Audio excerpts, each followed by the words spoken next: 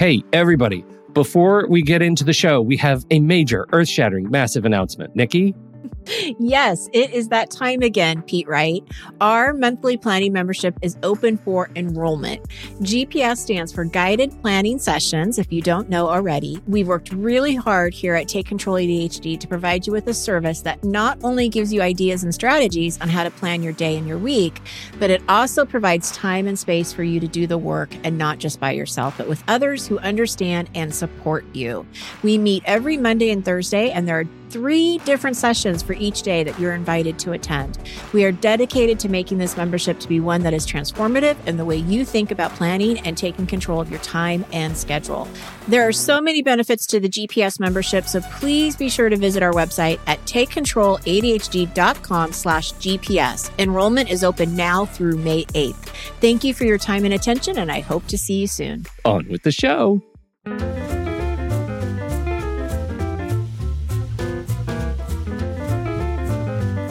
Hello, everyone, and welcome to Taking Control, the ADHD podcast on True Story FM. I'm Pete Wright, and look, it's Nikki Kinzer. Hello, everyone. Hello, Pete Wright. Oh, hi, Nikki.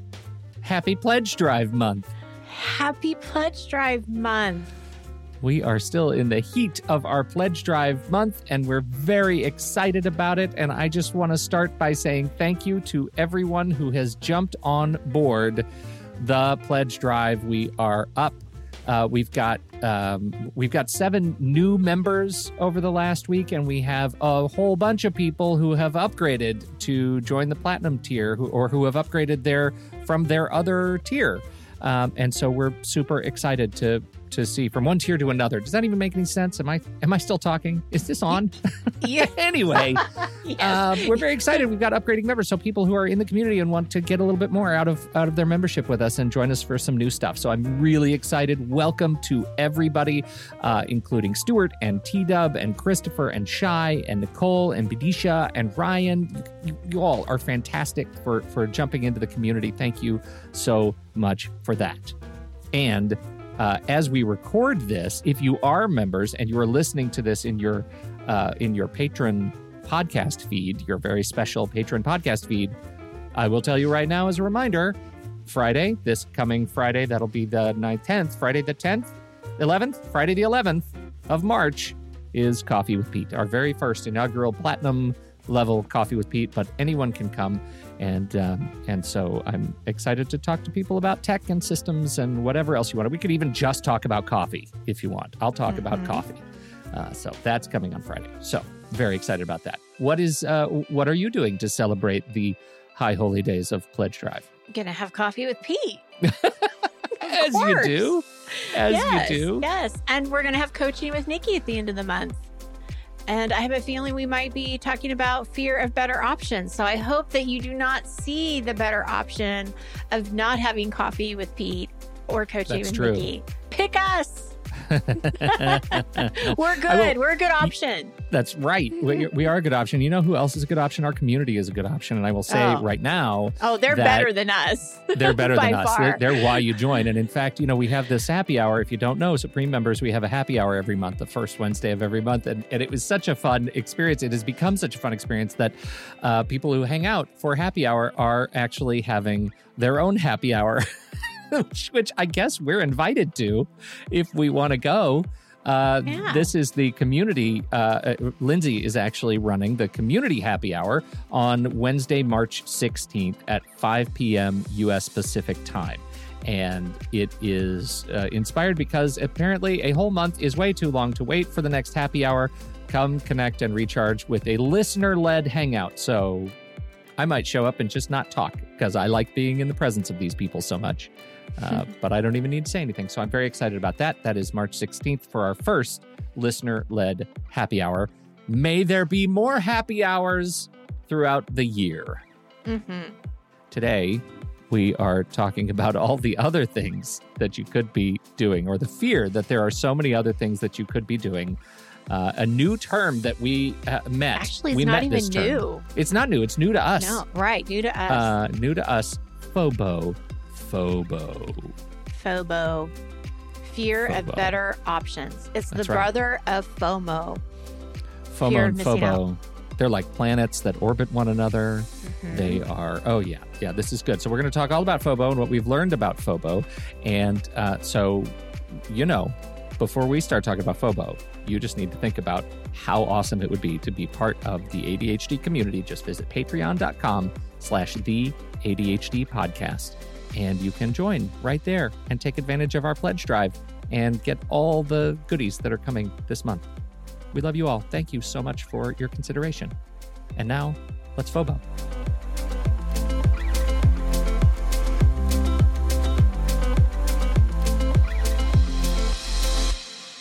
Nikki. Yes. What is FOBO? FOBO, fear of better options. So this came up from our research from the show that we did last week. Yeah, we did a show just last week, and it was PACT Goals. PACT Goals. And PACT goals. Right. In the research of PACT Goals came this FOBO, and we even said, hey, that could be a whole episode, and here we are. We're doing an episode on FOBO.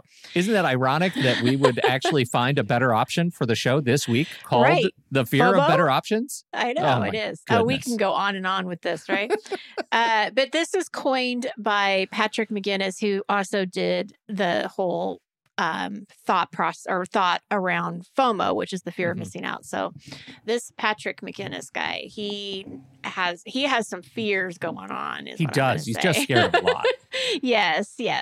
So what I thought was so interesting is I did some research on FOBO because this was the first time that I've really have heard about it. Although it's not, I haven't heard of it in FOBO, but the fear of better options is a ADHD characteristic. I mean, This is not a new concept by any means when you talk to somebody who has a hard time making decisions, right? Because that's really what this is about. And so FOBO is basically what's happening is we are looking at all of our choices, right? We can't decide on one. We feel like there is probably something better. It's practically biblical. This is the curse of riches. Like there are too many choices and we're overwhelmed by it, right? That's overwhelmed. Can't make a decision paralysis, right? Yeah. I mean, like you just can't decide. And for people, Nikki, for people who hear FOBO and think FOMO, can you characterize the difference between the two? Absolutely. So this came from one of the articles, and I thought it was actually beautifully written. We easily compare ourselves with each other. That's producing the feelings of FOMO, right? We want to be with other people. We want to see the same experiences. We want to be where they're at. So FOMO is around the fear of missing out. We don't want to miss out on this wonderful opportunity. FOBO is overwhelming ourselves with the choice, and it can be any choice about what we do that day, what we buy, what we eat. Like it can be anything. And so, the FOMO is like kind of the experiences that we're missing. The FOBO is more of like the, it's experiences too, right? I mean, but I think that's really important because FOMO is like about what we're missing doing like with other people. It's the Instagram syndrome, right? It's like, oh, I see what they're doing and I'm really missing out on that experience. And FOBO is about the way I characterize it's about any choice we have to make, whether you're buying a new car, whether you're using a new task system, for me, it's, as you know, always task systems, but whatever it is that you have to land on a choice and move forward, it's not being able to move forward and make that choice. And what's so interesting around this particular phenomenon, if you want to call it that, is decision-making. It's a mental process that we have to go through with the executive functions in our brains, right? And so this is how it's so directly related to ADHD is decision-making is an executive function. ADHD has a lot of challenges around executive functions. So this process of making a decision from planning to managing your impulses, right? Because a lot of times people will make quick decisions and not think it through. These are the things that are happening with ADHD. So FOBO is going to be a part of your ADHD. I mean, it's just so directly related that I know we've talked about it before. That's the thing that just throws me, is that yes, this is a term, but we have talked about this before many times. We have talked about the concept for sure. Yeah. Decision paralysis, I'm sure we have. Yeah. I just love that it's, I have kind of fallen in love with the acronym. Like, I just think it's a great way to describe this experience that I live with every stinking day. This is one of the daily fights of my ADHD. Yes. And it's huge for me. Yes. Oh, and it is for all of my clients too. I mean, I've seen it in picking out Christmas paper, like what kind of wrapping paper do I pick out? What kind of computer do I pick out? What kind of, appliance do I choose? Or even just school supplies. And I mean, there's so many things that you can get hung up on because there are so many options, and the internet certainly, does not help us. with these decisions. And so, and what's interesting about FOBO too, I think, is that it can make you feel bad even if you have a really good choice that's in front of you. It makes you feel like, oh my gosh, I'm going to regret something.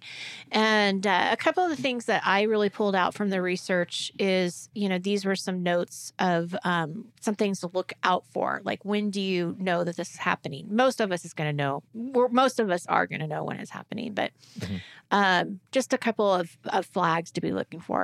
When you refuse to settle for the options you have in front of you at any given moment, it's not good enough. 3 choices is not good enough. I need to keep looking. This second one I thought was really interesting. These are not my words. Just want to say it out loud. Putting yourself first without regards to anyone else. I read this. I had no idea what it meant. Well, this is what it means. And I thought it was really interesting because it's not a very nice way to put this, right? Because I don't think that having a fear of better options, you wouldn't directly go to, well, how am I putting myself first? But this is where I think the impact is. If you have a broken dishwasher in your house and you are stuck with making a decision on what dishwasher to buy, the people that are being impacted are the other people that are living in your house. Oh. Because now they have to wash dishes. They're waiting for you to make a decision, So it's putting your own indecision, your own decision paralysis in front of possible needs of somebody else that is also impacted by this decision being made. Okay. Yeah. So isn't it interesting how we instantly almost think that all of these things are just personal decisions, but really when we start to take a step back, they're impacting other people. Ripples in a pond again. Yeah, right? I totally get that. And I see I absolutely see it, because my experience with FOBO is generally my own stuff. Like, I can't decide on a task system. I can't decide on a, script writing system. I can't decide on whatever. But really, like, even those, the people I live with and love have to hear me bitch about it all the time. Well, and I got to tell you, if you haven't decided on a task system and you're falling behind on what you're doing for your business, you're impacting other people. I'm impacted. Yeah. Right? So I have decided, Nikki, it's Todoist. It's okay. We're fine. Oh, so, okay. And, we're good. We're all good, everybody. Yeah, we're all good here. Yeah. But isn't that interesting how, really, it isn't. A lot of times it could be just us, like what book to read. Yeah. All right, that's really only impacting me. But yeah, I think that there are other things that go beyond that. Waiting until you have as many options available as possible before moving forward, that can definitely get us stuck. Living in the maybe and operating your life based on, I'll get back to that, or I'll get back to you on that. I interpret this a little bit different. Living in the maybe, I'll get back to you on that. I look at that in my own, like, we need a couch, and we've needed a couch for a long, long time. And I have gone out and I've looked and I didn't like anything. And then the wait list, or not the wait list, but getting anything is taking months because nobody has any supplies anywhere in this country, in this world. And so I keep thinking, I'll do it later. And then I'm thinking, if I had just done it when I said I was going to do it, I would have had a couch by now. Yeah. Right. So, I think you can interpret that any way that you see, but living in the maybe, it's definitely there. Yeah. I get it. I do feel like that too. We have sort of conditioned ourselves in the I'll get back to you on that as being a thing of pride in protecting our time, but it doesn't take very long to see that as a curse too in this context. So right, because are you really protecting your time, or you're just avoiding making a decision? Avoiding making that's the two different razor's things. edge you're dancing along. Right You there. bet. You bet. Yeah. Our first approach here is to talk about what Patrick McGinnis says. Like, what does McGinnis recommend as a way to get to the other side of FOBO? Yes. And this is really interesting. I would love to have a interview with him sometime. So there are two things that he says. This comes from him.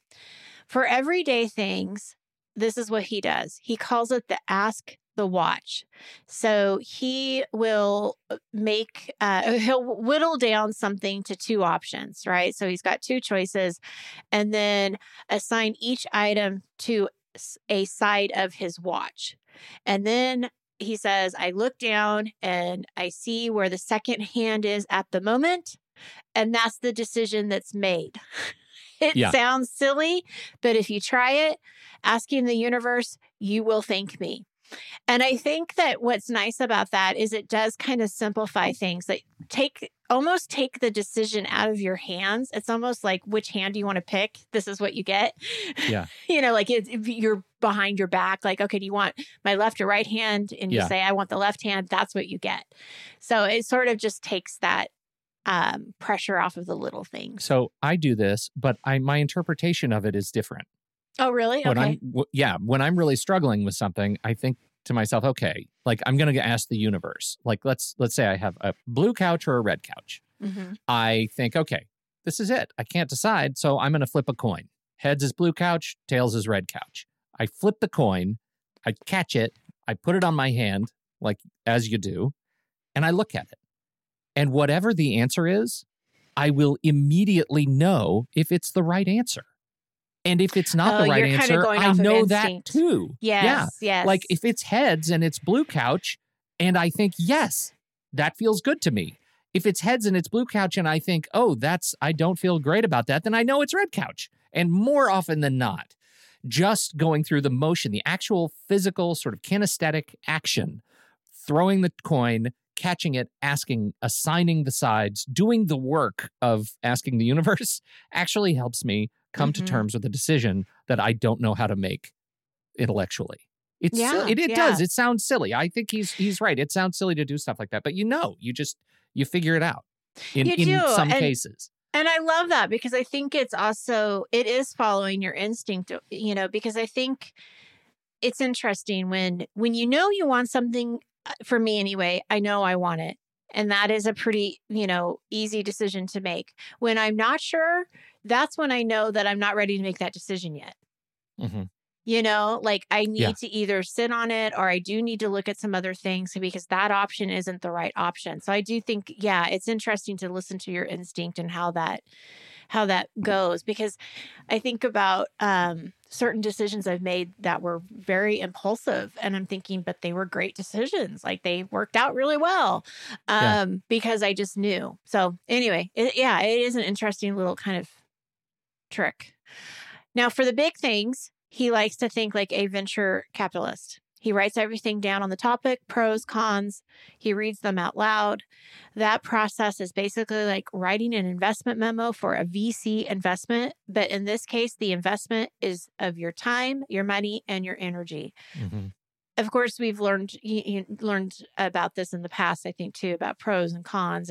But what I really like about what he's saying here is you read it out loud. And I would even add that for the ADHDer to read it out loud and talk to somebody else about it. When I was still teaching regularly, this was my regular bit of advice to students is whatever you write for submission, read it out loud or have it read to you. The act of having those words come back through your ears, not by way of just your brain, allows you to find all of the things that trip you up, like all the things you don't necessarily believe, the things that aren't cited, the grammatical errors because you're tripping over the sounds of words, and all of that stuff really helps. And I can imagine in this case, just reading those decisions, those possible options aloud, can help your brain trigger in a new way. I know it works in other contexts for me, and I can see how this would probably be very effective for me too.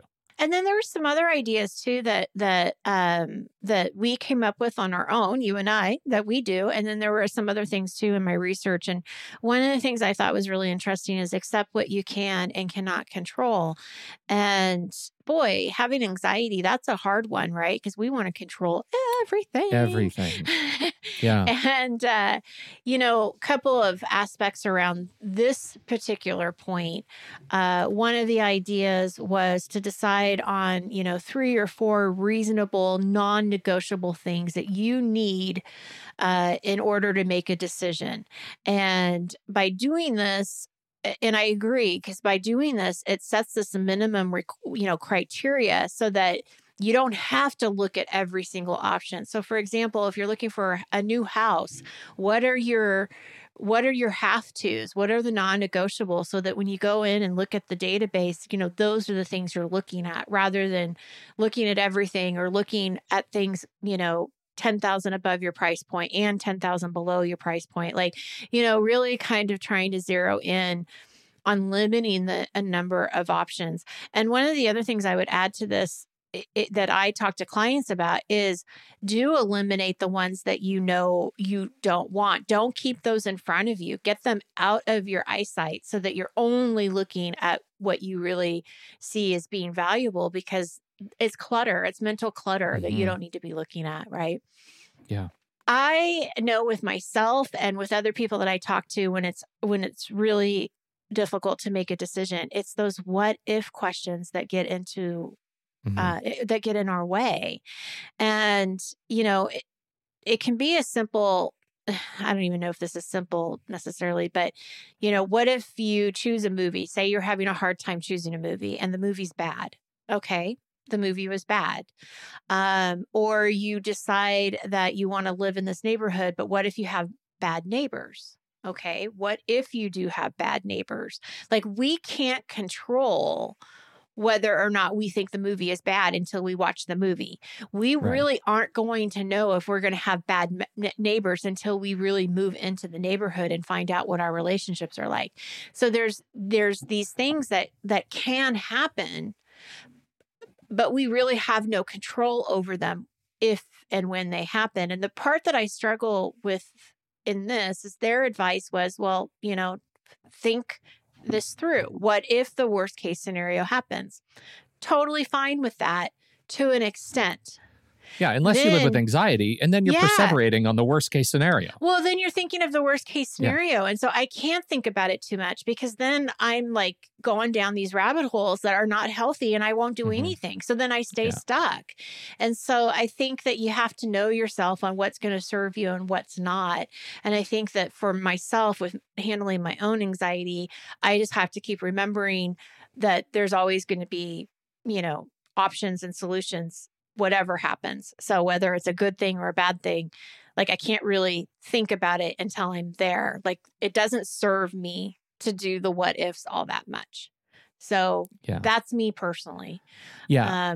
Speaking for myself, I'm with you on all of that. And I think this is where I trip up on the 3 to 4 reasonable, know what you want and the what if questions together. And I think this leads me back to realizing that acceptance happens at the decision level. It's hard for me to build a rule set that says every time I want to make a decision and I'm having FOBO, I'm going to apply this consistent approach every time. I can't do that. I have a friend, for example, you talk about your movies. I have a friend who has been working, he loves movies, but he's been working really hard on developing the muscle that is, if I don't get into the movie about 20 minutes and I'm not enjoying it or provoked to see what happens next, I stop the movie. I can't do that, because that's where, I don't know how to do that, because FOBO hits me at 20 minutes in and I think, well, how will I be able to talk about the movie if I don't finish it? Sometimes stuff happens at the end that really changes my perspective. Right. And this is a muscle that this friend of mine has built, saying, you know what? I don't care. If I don't care in 20 minutes to find out what's going to happen in 2 hours, I'm going to start a different movie. I'm going to try something new. And that's what's interesting too, because I think that what you're hitting on is it really can we take a step back and figure out what is it that we really do care about? And do we really care about this? And what is the impact of this right now versus later? And one of the things that I think really struck me about the research was that, will this decision matter in 5 years? 2 days from now, is it going to make a difference? And, keeping things in perspective as much as you can. It's so hard when you're in the middle of it all, right? Yeah. Right. But we do have to look at, is this something I really care about? Or is this something that I am just, I'm stuck on right now? But maybe if I can figure out a way to get out of it, it won't feel as bad. I don't know. I think that it depends on how much you care about it. Yeah. Right. You know? So I want to level up exactly that, because I think this is part of the empathetic vibe that a lot of ADHD people have. And it goes back to Michael Crichton, who has a thing called Wet Streets Cause Rain. And this is, I know I've talked about this on the show, so forgive me if it sounds familiar, but just to refresh, you're reading the newspaper and you're reading an article about ADHD and ADHD coaching, right?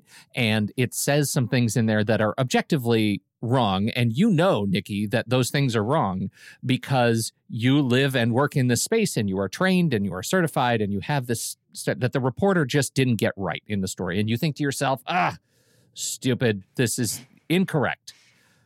You turn the page and now you're reading something about curling, the sport of curling. There is intrigue in the world of curling. You're not a curler, are you? I think it's a weird sport. Okay, so you don't know anything about curling. And you read that story and you believe it is gospel, right? You believe every single fact in there because you don't know anything else about curling. And so your worldview, just in the space of having that page turned, it's the same newspaper, right? Right. And yet you have totally turned around on your opinion about this story, about curling. You totally believe that this is true, even though you know objectively that this is a paper that prints stuff that is incorrect. Okay, so he calls that Gell-Mann amnesia, and I'll put a link in the show notes. I think about this all the time because when I hear other people making decisions or having a decision on the horizon, that is triggering for me because I have FOBO on behalf of them of in that stuff person, right. of that person. You called me, you texted me and you said, I have to buy a new computer, and then ghosted me for like 2 hours because you were out buying a new computer, I think. And I went into like a panic state. Like I was like, oh God, I hope she makes the right decision. I hope she makes all the right. And you did. You did fine. It was fine. You are capable of buying your own computer. You were an adult. But I found that very triggering to me because because you had asked and I was ready. I was like ready and I was on the hotline. Like, let's talk through features and specs because that's what I know. Yes. If you had told me you wanted to go out and buy a new Spiral notebook, I would have had no strong opinions about that. Right. None. Yes, yeah. And so I find like what I'm getting at is the muscle for me, to your point, is I have to be constantly aware of the things that I have strong opinions about that are triggering for me. And you've heard me say it. Like I don't have a strong opinion about that, whatever you ask me. Like I have to practice that. That has to be a daily sort of bit of mindfulness for me, or I can spin up like crazy. Well, you're doing a really good job because I have noticed you saying that a lot. So good job. Good job to you. Thank you. Really? It's really, really important to me. Maybe not to everybody else, but I can spiral so fast. I can perseverate. We've talked about it. Well, and I have to tell you, Pete, I felt so bad because I asked you the question. And then after I got done with my last appointment, I went straight to Best Buy to buy the computer. And I thought about you and I thought, oh, damn. Oh, I don't know if I can say that. That, I left you. And you did. I felt horrible. Techno ghosting. It was, and it was sort of a sense of urgency because I needed it quickly. But anyway, I do get what your point is for sure. And it is interesting that we do have to think about how much we care about this. And hopefully anybody that's listening will take that to heart, that it doesn't have to be every decision. That yes, some decisions are going to be harder to make. We know that. But maybe some of the ones that you don't care as much about, you can say, what did you say? I don't have a strong opinion. I don't have a strong opinion on that. I like that. I don't have a strong opinion on that. And maybe you don't need to have one, and that's okay. Yeah. You can because make that you know decision. what, once you start saying that a lot, you will know. It's like the coin thing. You will know more readily when you do have a strong opinion about something. Right. I love that. It like bubbles up. It's like, I need to think about that. Apparently, I'm feeling something strongly about that. Yes. It is a sense of just sort of intellectual curiosity, I think, or emotional curiosity that comes up for me. Something I want to add to this that I believe is also a brother or sister to FOMO and FOBO is the overcomplication of things. And I see this a lot with clients where they'll say, I know I'm overcomplicating this. I know I'm making too much of this, or I'm looking at too many details, or whatever it might be. And sometimes they are overcomplicating it. And so as a coach, I have to, take a step back and say, okay, wait a minute, let's look at what's happening here. And so again, I have to stress the importance it is to talk things through with other people. When you feel like you're overcomplicating or something isn't making sense, or you do feel like you have too many options, or you're having a hard time breaking something down, talk to someone else. It can be anyone. It can be a coach. It can be your therapist. It can be your friend. It can be your spouse, one of your children, a colleague, a boss. It doesn't matter. Just pick somebody that you trust and talk it through to them and say, this is what's going on, and find out what they have to say. And then also ask yourself, what are the boundaries that you have or want to have around your time? On how much time do you want to spend on this? And because I'm sure there's people out there that will say, I still need to do the research. I'm not going to be comfortable making a decision by just making it. So, okay, but what are the boundaries around your time? Do you want to spend 2 hours on it? Are you okay with spending 3 or 4 hours on it? Because it means that much to you. So again, I think it goes back to how important it is. What is the time factor that you want to invest? Are you clear about what you're even looking for? Right? Let's be clear about what it is that you need and try to eliminate some of those decisions and options so that you can get closer to the 3 or 4 that seem, more reasonable. So I think that, there's a lot of different ways to approach this. And my hope for people who are listening is that there is a way to approach it. Mm-hmm. And that you don't have to always get stuck in the spiral every single time. Like so many of the things you can see it's sort of the thread of what we've been talking about so far this season. So much of it is about the framework that you create, the scaffolding you create for how you approach problems. It's the tools, internal tools you bring to bear when you face these things. It's okay. It doesn't have to be what everybody else does. Absolutely not. Yeah. And if you need a little bit more time, then take your time. Take the time. Right. Absolutely. We've got links to the articles and resources that Nikki talked about. I'll put a link into the Michael Crichton Wet Streets Cause Rain Gell-Mann amnesia effect that I talked about here. So if you want to read a little bit more about that, it's interesting, and we appreciate you. Thank you, everyone, for downloading and listening to this show. We appreciate your time and your attention. Don't forget, it's Pledge Drive Month. If you want to support us and what we do, if you want to get access to the platinum level new tier stuff, goodies that new platinum members get, you can do that for this month. That means you get Coffee with Pete. You get Coaching with Nikki coming up a little bit later in the month. There's just a lot of very exciting stuff, and we would appreciate it if you would consider it. Take advantage of some of these resources, and also the Placeholder podcast is coming.